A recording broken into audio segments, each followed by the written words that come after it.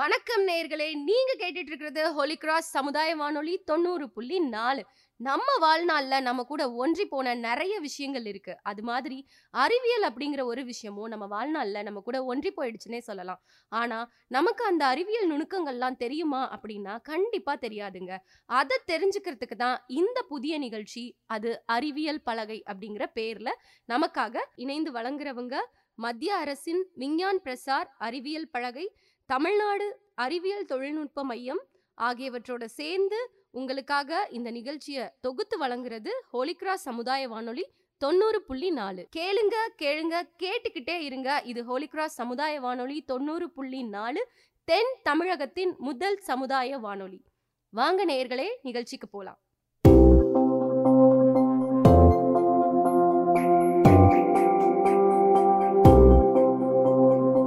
அறிந்திடுவோம், நாம் அறிந்திடுவோம், நம் அறிவியல் பலனை புரிந்திடுவோம். அன்றாடம் வாழ்க்கையில் அறிவியல் உண்டு, அறிவியல் அறிவோம் இப்பலகையை கொண்டு.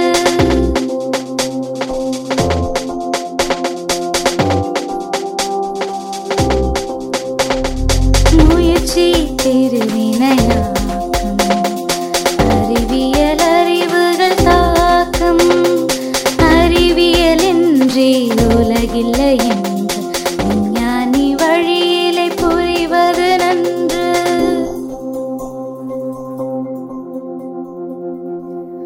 அறிவியல் பலகை. நேயர்களே, இந்த நிகழ்ச்சியை மத்திய அரசின் விஞ்ஞான் பிரசார் அறிவியல் பலகை, தமிழ்நாடு அறிவியல் தொழில்நுட்ப மையம் ஆகியவற்றோடு இணைந்து வழங்குவது ஹோலி கிராஸ் சமுதாய வானொலி 90.4. வணக்கம் மக்களே, நீங்கள் கேட்டுக்கொண்டிருப்பது ஹோலி கிராஸ் சமுதாய வானொலியின் 90.4. இந்தியாவில் விண்வெளி சாதனைகளில் தமிழர்களின் பங்களிப்பு ரொம்பவே அதிகரித்து வருதுன்னு பல ஆய்வுகள் சொல்கிறாங்க. இந்தியாவில் விண்வெளி ஆராய்ச்சி நிறுவனமான இஸ்ரோவால் சமீபத்தால் விண்ணிற்கு அனுப்பி வைக்கப்பட்ட சந்திரயான் 3 விக்ரம் லேண்டர் விண்கலம் வெற்றிகரமாக நிலவில் தரையிறக்கின்றது. நிலவின் தென்துருவத்தை ஆய்வு செய்யும் விதமாக இந்த விண்கலம் கடந்த ஜூலை மாதத்தில் விண்ணில் ஏவப்பட்டது. இதனைத் தொடர்ந்து தற்போது சுட்டெரிக்கும் சூரியனை ஆய்வு செய்யும் விதமாக இஸ்ரோ ஆதித்யா L1 விண்கலத்தை விண்ணில் செலுத்தியிருக்கின்றாங்க. இந்த விண்கலம் உருவாக்கத்திற்கு பின்னால் ஒரு பெண் தான் இருந்தாங்க அப்படின்னா உங்களால நம்ப முடியுமா? தமிழகத்தின் செங்கோட்டையைச் சேர்ந்த நிகர் சாஜி தலைமையில் ஆதித்யா L1 விண்கலம் சூரியனை ஆய்வு செய்யும் விதமாக விண்ணிற்கு அனுப்பி வைக்கப்பட்டது. இவர் அரசு பள்ளியில் பயின்ற மாணவி. ஆனால் இதனால் இவருடைய வெற்றியை ஒட்டுமொத்த ஒரு வெற்றியாக அரசு பள்ளிகள் கொண்டாடுகின்றன. ஆதித்யா L1 திட்ட இயக்குனர், இஸ்ரோவை கலக்கும் மற்றொரு தமிழக விஞ்ஞானி, சூரியனையே எட்டி பார்த்து பிடிக்க வைக்கும் வீர தமிழச்சி. யார் இந்த நிகர் சாஜி? தென்காசி மாவட்டம் செங்கோட்டை பகுதியைச் சேர்ந்தவர். இவருடைய இயற்பெயர் நிகர் சுல்தான். செங்கோட்டையைச் சேர்ந்த இவர் SRM அரசு பெண்கள் மேல்நிலைப் பள்ளியில் படித்து பள்ளி படிப்பை முடித்திருக்கின்றார். அதிக மதிப்பெண்களை பெற்று பள்ளி அளவிலும் மாவட்ட அளவிலும் முதலிடம் பிடித்து அப்போதே பல சாதனைகளை படைத்திருக்கிறார் இந்த நிகர் சாஜி. பின்னர் திருநெல்வேலி அரசு பொறியியல் கல்லூரியில் இளநிலை பொறியியல் படிப்பை முடித்து நிகர் சாஜி பிர்லா இன்ஸ்டிடியூட் ஆஃப் டெக்னாலஜி நிறுவனத்தில் மேலும் படிப்பை முடித்து பின்னர் இஸ்ரோ பணிக்கு சேர்ந்திருக்கார். பல்வேறு ஆராய்ச்சி பணிகளுக்காக அமெரிக்காவின் நாசா விண்வெளி ஆராய்ச்சி மையம் மற்றும் பல்வேறு நாடுகளுக்கும் பயணித்திருக்கிறார். தற்போது ஆதித்யா L1 திட்ட பணிக்கு இயக்குநராக பணியாற்றி மீண்டும் தமிழர்களை பெரியமடை சென்றிருக்கிறார் இந்த நிகர் சாஜி. இஸ்ரோ படைக்கும் பல சாதனைகளுக்கு தமிழர்களின் தலைமையை வைத்து வருகின்றனர். மயில்சாமி அண்ணாதுரை முறை, சிவன், வனிதா முத்தையா, வீரமுத்துவேல் ஆகியோரை தொடர்ந்து தற்போது நிகர் சாஜியும் இந்த பட்டியலை இணைஞ்சிருக்கானா ஒரு நல்ல விஷயம்தான். என்ன மக்களே, நீங்களும் இந்த நிகர் சாஜி மாதிரி ஒரு வீர தமிழச்சியாக ஆக ஆசைப்படுறீங்களா? மீண்டும் இதே மாதிரி ஒரு அறிவியல் விஞ்ஞானியுடன் உங்களை சந்திக்கிறேன். அதுவரை உங்களிடமிருந்து விடைபெறுவது உங்கள் RJ ஷோப்னா. நன்றி, வணக்கம். வணக்கம் நேர்களே, நீங்கள் கேட்டுக்கொண்டிருப்பது ஹோலி கிராஸின் சமுதாய வானொலி 90.4. இப்போ நம்ம என்ன பார்க்க போகிறோன்னா அறிவியல் உண்மைகளை பற்றி தான். ஹர்ஷினி, நான் உன்ட்டு ஒரு கேள்வி கேட்கட்டுமா? கேளு பிரீத்தி, எந்த கேள்விக்கு நான் பதில் சொல்கிறேன். சரி, வலிமையான தசைப்பகுதி எதுன்னு தெரியுமா? நம்ம கையையோ காலையோ தானே சொல்லுவாங்க. ஐயோ, அதுதான் தப்பு ஹர்ஷினி. நரம்பே இல்லாத நாக்குன்னு நம்ம சொல்கிறோம். ஆனால் அது என்னென்ன வேலைகள் தெரியுமா பார்க்குது? என்னென்ன வேலையெல்லாம் பார்க்குது? அதுதான் நம்ம உடம்புலே வலிமையான தசைப்பகுதி. நம்ம உடம்புல புவியீர்ப்பு விசைக்கு எதிராக அதுதான் செயல்படுது.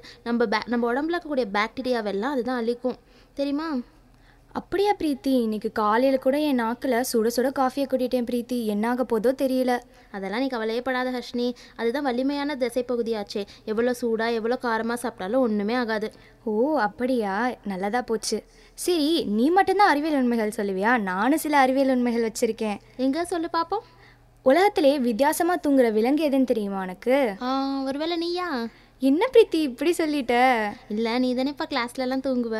அது வேறொரு மிருகமும் இல்லை பிரீத்தி, நம்ம டால்ஃபின் தான். டால்ஃபினா? வலது கண்ணை மூடி இருக்கும் போது அதோட இடது மூளை வேலை செய்யும், இடது கண்ணை மூடி இருக்கும் போது அதோட வலது மூளை வேலை செய்யுமா. ஓ அப்படியா? ஆமாம் பிரீத்தி, அதோட 2 கண்ணையுமே மூடிடுச்சுன்னா அது உயிரிழந்துருமா. அச்சோ. ஆமாம் பிரீத்தி, சில விஷயங்களை இயற்கையில் நம்மளால் மாற்றவே முடியாது. சரி, நேத்திக்கு நான் நடந்து போயிட்டு இருக்கும்போது மேகங்களை பார்த்தேன். அது எவ்வளோ அழகா தவழ்ந்து போச்சு தெரியுமா? நீ மேகம்னு சொன்னதுக்கு அப்புறம் தான் எனக்கு ஒரு விஷயமே ஞாபகம் வருது ஹர்ஷினி. நம்மளுக்கு எடை இருக்கிற மாதிரியே மேகங்களுக்கும் எடை இருக்குது, அது உனக்கு தெரியுமா? என்னது, மேகத்துக்கு எடையா? ஆமாம் ஹர்ஷினி, நம்ம மலை மேலெலாம் நிற்கும்போது மேகம் நம்மளை சும்மா உரசிட்டு போகுதுன்னு நினைப்போம், ஆனால் அதுதான் தப்பு. மேகத்துக்கு அப்படி பார்த்தா எவ்வளோ இடம் இருக்கும் பிரீத்தி? 55 லட்சம் கிலோவாம். என்னது, 55 லட்சம் கிலோவானா? 500 மில்லிகிராம் கூட இருக்காதுன்னு நினச்சேனே. அது ஏன் தெரியுமா? அதுக்கான காரணத்தை சொல்கிறேன், கேளு ஹர்ஷினி. சரி சொல்லு பிரீத்தி, கேட்போம். அது நம்ம சின்ன வயசுலலாம் படிச்சிருப்போம்ல, வாட்டர் வேப்பர் அந்த மாதிரி. மழை பெய்யறதுக்கு முன்னாடி துளிகள் வந்து மழை மேகத்தில் தான் இருக்குமா ஹர்ஷினி, அதனால தான் அது 55 கிலோ லட்சமா. ஓ அப்படியா பிரீத்தி? சரி, இந்த விஷயத்து மூலமாக நானும் நம்ம நேர்களும் நிறையாவே வந்துட்டு பயன்பட்டிருக்கோம். சரி பிரீத்தி, என்ன கையில் புண்ணு? ஏன் ஹர்ஷினி கேட்குறேன்? நேற்று நான் சைக்கிள்லேருந்து கீழே விழுந்துட்டேன், ஒரே ரத்தம். என்ன பிரீத்தி இதுக்கே இப்படி சொல்கிறே? நீ பச்சை ரத்தத்தை பார்த்துருக்கியா? ஐயோ, பச்சை ரத்தமா? ஆமாம் பிரீத்தி, கடலோட 30 அடியில் நம்ம ரத்தம் பச்சை கலரில் தான் நம்ம கண்ணுக்கு தோன்றுமா. ஐயோ, ஏன் நம்ம கண்ணுக்கு மட்டும்? ஏன்னா செவப்பால் அந்த அடியில் ஒழுங்காக ஊடுருவி செல்ல முடியாதான். நம்ம கண்கள் பார்த்தியா நம்மளை எப்படி ஏமாத்துதுன்னு? ஆமாம் பிரீத்தி. சரி, எனக்கு இப்போவே தூக்கம் வர மாதிரி இருக்கு. எப்படா ராத்திரி வரும்னு இருக்கு. நீ இதுக்கே அப்படிங்கிறியே, சில நாட்டிலலாம் இரவே இருக்காதான். என்னது, இரவே இருக்காதா? அப்போ நான் எப்படி தூங்குவேன்? ஈரோப்பில் இருக்கக்கூடிய நார்வேன்ற நாட்டில் இரவே இருக்காதான். ஏப்ரல் மாதத்துலேருந்து ஆகஸ்ட் மாதம் வர அங்கே வந்து சூரியனே இருக்காதான் ஹர்ஷினி. என்ன பிரீத்தி இப்படி சொல்கிற? இந்த நாட்டுக்கெல்லாம் நான் கண்டிப்பாக போவே மாட்டேன். அது ஏன் தெரியுமா? அது வந்து ஆர்டிக் பகுதிக்கு ரொம்ப பக்கத்தில் இருக்கிறதுனால அங்கே இரவே இருக்காதான். என்ன நேயர்களே, இன்னைக்கு நாங்கள் உங்கள்கிட்ட சொன்ன அறிவியல் உண்மைகள்லாம் உங்களுக்கு பிடிச்சிருக்கா? உங்களுக்கு பிடிச்சிருக்குன்னு நம்புகிறோம். மீண்டும் நாளைக்கு உங்களை சந்திக்கும் வரை உங்களிடமிருந்து விடைபெறுவது உங்கள் ஆர்ஜே பிரீத்தி மற்றும் உங்கள் ஆர்ஜே ஹர்ஷினி. நன்றி. Hi, hello and welcome. நீங்க கேட்டுட்டு இருக்கிறது நம்ம ஹோலி கிராஸ் சமுதாய வானொலி 90.4. நான் உங்க நந்தினி. இன்னைக்கு நம்ம என்ன கண்டென்ட் பார்க்க போறோம்னா ஜிகே கொஸ்டின். நம்ம எல்லாருக்கும் எவ்வளவு பொது அறிவு இருக்குன்னு இப்போ டெஸ்ட் பண்ணலாம். ஃபர்ஸ்ட் கொஸ்டின், பிரகாசமான ஒளியுடன் எரியும் தனிமம் எது? நல்லா யோசிச்சு பாருங்க. மெக்னீசியம். ஆரஞ்சு பழத்தின் அதிக அளவு உள்ள வைட்டமின் எது? என்னங்க தெரிஞ்சுச்சா? Vitamin C. கோழி தனது குஞ்சுகளை பொரிக்க எத்தனை நாட்கள் எடுத்துக்கொள்ளும்? இது கூட நல்லா நம்ம எல்லாருக்கும் தெரிஞ்சது தான், 21 நாட்கள். பயோரியா வியாதியால் உடலில் எந்த பகுதி பாதிக்கப்படும்? வியாதிங்கிறப்ப எல்லாத்தையும் கொஞ்சம் நல்லா யோசிச்சு பாருங்க. ஆன்சர், பற்கள். நைட்ரஜன் வாயுவை கண்டுபிடித்தவர் யார்? Daniel Rutherford. போலியோ சொட்டு மருந்தினை கண்டுபிடித்த விஞ்ஞானி யார்? இது நம்ம எல்லாருக்குமே தெரிஞ்ச ஒன்று தானே, ஜோனல் ஜால்க். பென்சிலின் என்பது எதனை குறிப்பிடுகிறது? உயிர் எதிரி. திட கார்பன் டை ஆக்சைடு என்பது என்ன? அப்படின்னா என்னங்க? உலர் பனிக்கட்டி. பாலில் இருக்கும் கலப்படத்தை கண்டறிய உதவும் கருவி எது? எல்லாமே கலப்படம் தான். ஆன்சர், பால்மணி. எக்ஸ் கதிர்களை பயன்படுத்தி எந்த நோயை குணப்படுத்த முடியும்? இப்போ நம்ம எல்லாரும் கேட்டு இருக்க காமனான ஒரு நோய் தான், நல்லா யோசிச்சு பாருங்க, புற்றுநோய். பாறைகளின் புதை உயிர் படிவங்கள் உருவாவதற்கு என்ன பெயர்? படிவமாதல்.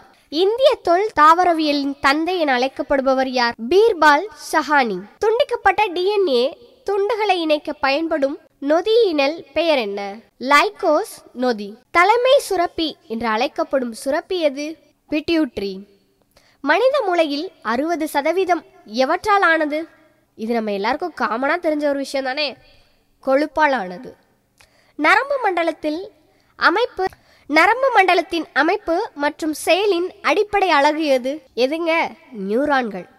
வைட்டமின் டி குறைபாடால் ஏற்படும் நோய் எது? இதுவும் நம்ம சின்ன வயசுலேருந்து படித்தது தான், ரிக்கெட்ஸ். எந்த திரவத்தால் மூளை மிதந்த நிலையில் இருக்கும்? யோசிச்சு பாருங்க, நம்ம மூளை பற்றி பேசுகிறோம். மூளை தண்டுவட திரவம். வாந்தி எடுப்பதை கட்டுப்படுத்தும் மையம் எது? முகுளம். இரத்தத்தை எடுத்து செல்ல முடியாத பகுதிகளுக்கு ஊட்டச்சத்தினையும் ஆக்சிஜனையும் வழங்குவது எது? நிணநீர். இரத்த அழுத்தத்தினை கண்டறிய உதவும் கருவி எது? இரத்த அழுத்தமானி. இதய சுழற்சி எத்தனை வினாடிகளில் முடிவடையும்? 0.8 வினாடி. இரத்த சிவப்பணுகளின் வாழ்நாள் எத்தனை நாட்கள்? 120 நாட்கள். இதெல்லாம் நமக்கு காமனா தெரிஞ்ச விஷயங்க. வைட்டமின் சி குறைபாட்டால் ஏற்படும் நோய் எது? இது நம்ம எல்லா புக்லையும் படிச்சிருக்கோம்ல, ஸ்கர்வி. என்ன நேயர்களே, இன்னைக்கு நான் கேட்ட கொஸ்டினுக்கெல்லாம் ஆன்சர் தெரிஞ்சிருக்கும்னு நம்புகிறேன். இதே மாதிரி இன்னொரு நிகழ்ச்சியில் இன்னும் நிறைய கொஸ்டின்ஸோட வரேன். அது வரைக்கும் உங்களிடமிருந்து விடைபெறுவது நான் உங்கள் நந்தினி. நன்றி, வணக்கம். ஹாய், ஹலோ, வணக்கம் அண்ட் வெல்கம். நீங்கள் கேட்டுக்கொண்டிருப்பது ஹோலி கிராஸ் சமுதாய வானொலி 90.4. இன்றைக்கி நம்ம எதை பற்றி பார்க்க போகிறோம் அப்படின்னு பார்த்தீங்கன்னா, சின்ன சின்ன சயின்ஸ் கோட்ஸ் தாங்க பார்க்க போகிறோம். இதனால் எத்தனை பேருக்கு சயின்ஸ் ரொம்ப பிடிச்சி சயின்ஸ் மேலே ஆர்வம் பைத்தியமாகி சயின்ஸ் படிக்க போகிறீங்கன்னு தெரில. ஆனால் கண்டிப்பாக படிக்க போவீங்கங்க. கேளுங்கங்க. மனிதனின் பரிணாம வளர்ச்சிக்கு அறிவியலும் ஒரு காரணமாகும். சுவை இல்லாத உணவினை காட்டிலும் அறிவியல் இல்லாத உலகில் இருப்பது கடினம். ஆமாங்க, உண்மையிலேயே ஒரு விஷயம் நம்ம எடுத்துக்கிட்டோன்னு பார்த்தீங்கன்னா, லைஃப்பில் இப்போ என்னென்ன சின்ன சின்ன விஷயங்களில் கூட நம்மளோட சயின்ஸ் தாங்க ஃபஸ்ட்டு இருக்குது. அடுத்ததை கேளுங்களேன். அறிவியலின் முன்னேற்றமே ஒரு நாட்டின் வளர்ச்சிக்கு முக்கியமானது. அறிவியலின் முன்னேற்றமே ஒரு நாட்டின் வளர்ச்சிக்கு முக்கியமானது. உலகில் புரட்சியை உண்டாக்கி மனிதனை அடுத்த பரிணாமத்திற்கு அழைத்து செல்லும் சாதனம். எந்த அறிவியலாலும் ஒருவரின் ஆழ்மனதை அறிவது மிகவும் கடினமான விஷயம். நமது ஒவ்வொரு நம்பிக்கையினையும் அறிவியல் ஆராய்ந்து கொண்டே இருக்கிறது. ஆமாங்க, ஒரு விஷயம் எடுத்துக்கிட்டோன்னு வைங்களேன், அதில் 1008 சந்தேகம் வருங்க. ஆனால் அத்தனை சந்தேகங்களுக்கும் சலிக்காமல் விடை கொடுத்து அறிவியல் வளர்ந்துக்கிட்டே தாங்க போகுது. அடுத்தது பாருங்களேன். அறிவியல் நிறைய மாற்றங்கள் வரத்துக்கு காரணமாக தாங்க இருக்குது. இது உடல் உழைப்பை ரொம்பவே குறைச்சிருச்சுங்க. அது மட்டும் இல்லை, இப்போ சொல்கிறேன் கேட்டுக்கோங்க. நாம் வளர்த்த வளர்ச்சிகள் இன்று நம்மை வளர்க்க நினைத்து ஆள்கிறது, அடுக்குகிறது. நாம் வளர்த்த வளர்ச்சிகள் இன்று நம்மை வளர்க்க நினைத்து ஆள்கிறது. நம்மையே ஆள்ற அளவுக்கு நம்ம சயின்ஸ் வளர்ந்துக்கிட்டே இருக்குன்னு சொன்னால் நம்ப முடியுதாங்க? பாருங்க, ஆனால் அது நடந்துட்டு தாங்க இருக்குது. சுவை இல்லாத உணவினை காட்டினும் அறிவியல் இல்லாத உலகில் இருப்பது கடினம். இது தாங்க ரொம்பவே எனக்கு பிடிச்ச பகுதியாக இருக்குது. ஏன்னு கேளுங்களேன், சாப்பாடில் சுவை இல்லை அப்படின்னாலும் நமக்கு வேறு வழி இல்லை, சாப்பிட்டு தான் ஆகணும்.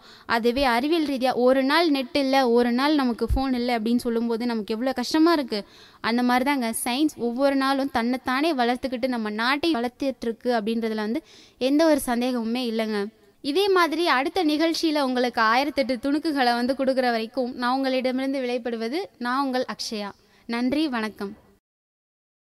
ஹாய், ஹலோ, வணக்கம் நேயர்களே. நீங்கள் கேட்டுக்கொண்டிருப்பது ஹோலி கிராஸ் சமுதாய வானொலி 90.4.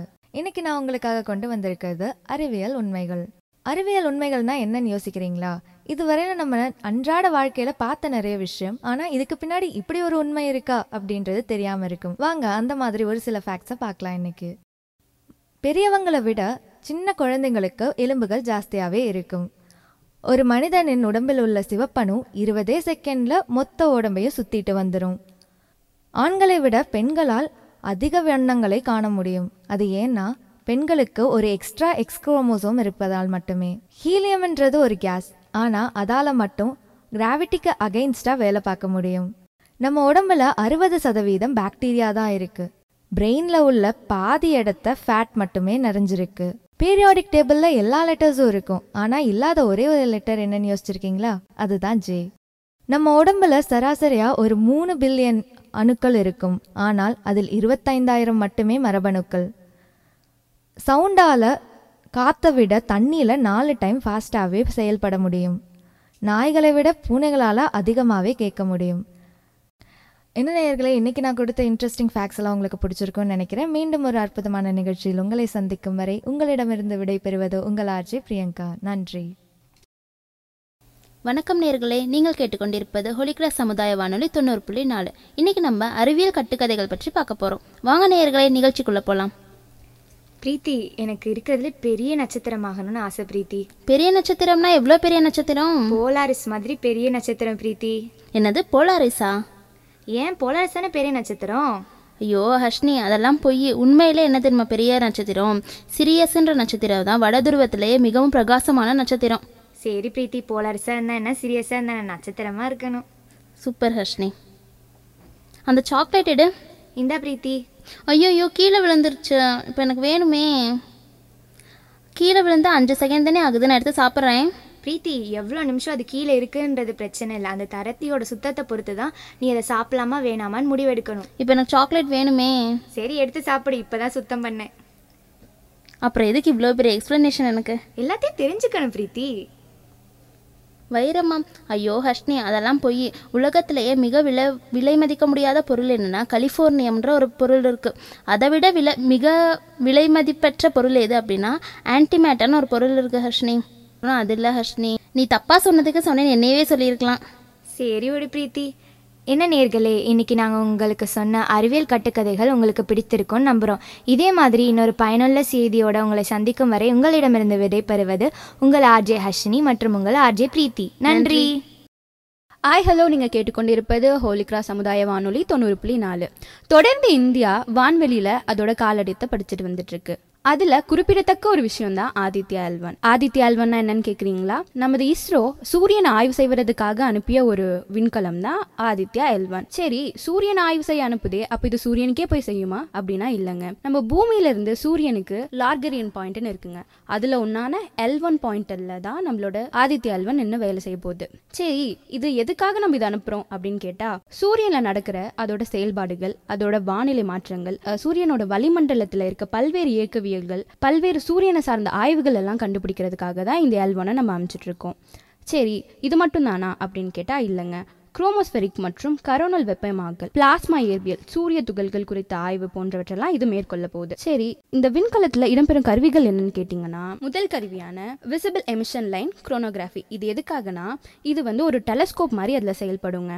அடுத்த கருவி என்னன்னு பார்த்தோம்னா Aditya solar wind particle experiment கருவி உள்ளது. இது எதற்காக செயல்படுதுன்னா, சூரியனில் ஏற்படுற அந்த எக்ஸ்ரே கதிர்களெல்லாம் பதிவிக்கிறதுக்காக இந்த கருவி ஏற்படுது. கிட்டத்தட்ட அதோட ஆயுட்காலம் பார்த்தோம்னா 5 வருடங்கள். இந்த எல்புலியிலிருந்து சூரியனை ஆய்வு செய்கிற இந்த ஆதித்யா 1 தயாரிக்கிறதுக்காக நம்ம இஸ்ரோ நிறுவனம் எடுத்துக்கிட்ட செலவு என்னன்னு பார்த்தோம்னா 424 கோடி. என்ன நேர்களே, இதுவரைக்கும் நம்ம ஆதித்யா L1 பற்றிய செய்திகளை கேட்டு ரொம்ப மகிழ்ந்திருப்போம்னு நினைக்கிறேன். மீண்டும் இதே போல சுவாரஸ்யமான நிகழ்ச்சியுடன் உங்களை சந்திக்கிறேன். நன்றி, வணக்கம். Hi, hello and welcome. நீங்க கேட்டுக்கிட்டு இருக்குது நம்ம ஹோலி கிராஸ் சமுதாய வானொலி 90.4. வாங்க, இன்னைக்கு நம்ம கண்டென்ட் என்ன தெரியுமா? கவிதை. எதை பத்தின்னு கேட்டீங்கன்னா நிலாவை பத்தி தாங்க. நிலவின் சுற்றுப்பயணம் நீங்கிடாத பெருமகிழ்ச்சி. பாதையிலே தெரிந்ததெல்லாம் படம் எடுக்கும் கண்ணாடி. பாதையிலே தெரிந்ததெல்லாம் படம் எடுக்கும் கண்ணாடி. பாரதத்தின் பெருமையினை பரப்பி நிற்கும் முன்னாடி. இஸ்ரோவின் வெற்றியை இணையில்லா முயற்சியில் விண் பாய்ந்த கண்ணாடி. இஸ்ரோவின் வெற்றியினை இணையில்லா முயற்சியிலே விண் பாய்ந்த கண்ணாடி. என் தேச இளைஞர்கள் கலாமின் கனவு நாயகனின் வெற்றி பயணமே இது. சந்திரயான் 3 முயன்ற ஒன்றை மூச்சாக்கி பயிற்சி 2 பயணம். 3வது இப்பயணம் தேடியது மட்டுமல்ல தேடாததையும் கொடுக்க போகிறது. இப்பயணம் தேடியது மட்டுமல்ல தேடாததையும் கொடுக்க போகிறது. இன்னும் ஒரே ஒரு சந்தேகம் இருக்கிறது சந்திரயானே. நிலவில் பாட்டி சுட்ட வடையை பார்த்து வர மறவாதே. உன் பயணம் சிறகடிக்கட்டும். எங்கள் கனவு பயணம் தொடர்ந்திட. பூமி எங்கும் பூகம்பம், புதிதாக இடப்பெயர்ச்சி. சந்திரயானின் குடியேற சாதகமான நிலை. பார்த்து வர போனவனே சந்திரயான் 3. என்ன நேர்களே, இன்னைக்கு நம்ம கவிதை எப்படி இருந்துச்சு? இதே மாதிரி இன்னொரு கவிதையில நான் உங்களை சந்திக்கும் வரை உங்களிடமிருந்து விடைபெறுவது நான் உங்க நந்தினி. நன்றி, வணக்கம். நேர்களே, நம்ம நிகழ்ச்சிகள் எல்லாத்தையும் கேட்டு ரசிச்சதோட மட்டும் இல்லாம நிறைய விஷயங்களை தெரிஞ்சுக்கிட்டு இருப்பீங்கன்னு நம்புறேன். இதே மாதிரி பல புதிய தகவல்களோட உங்களை மறுபடியும் சந்திக்கிறேன். நன்றி, வணக்கம்.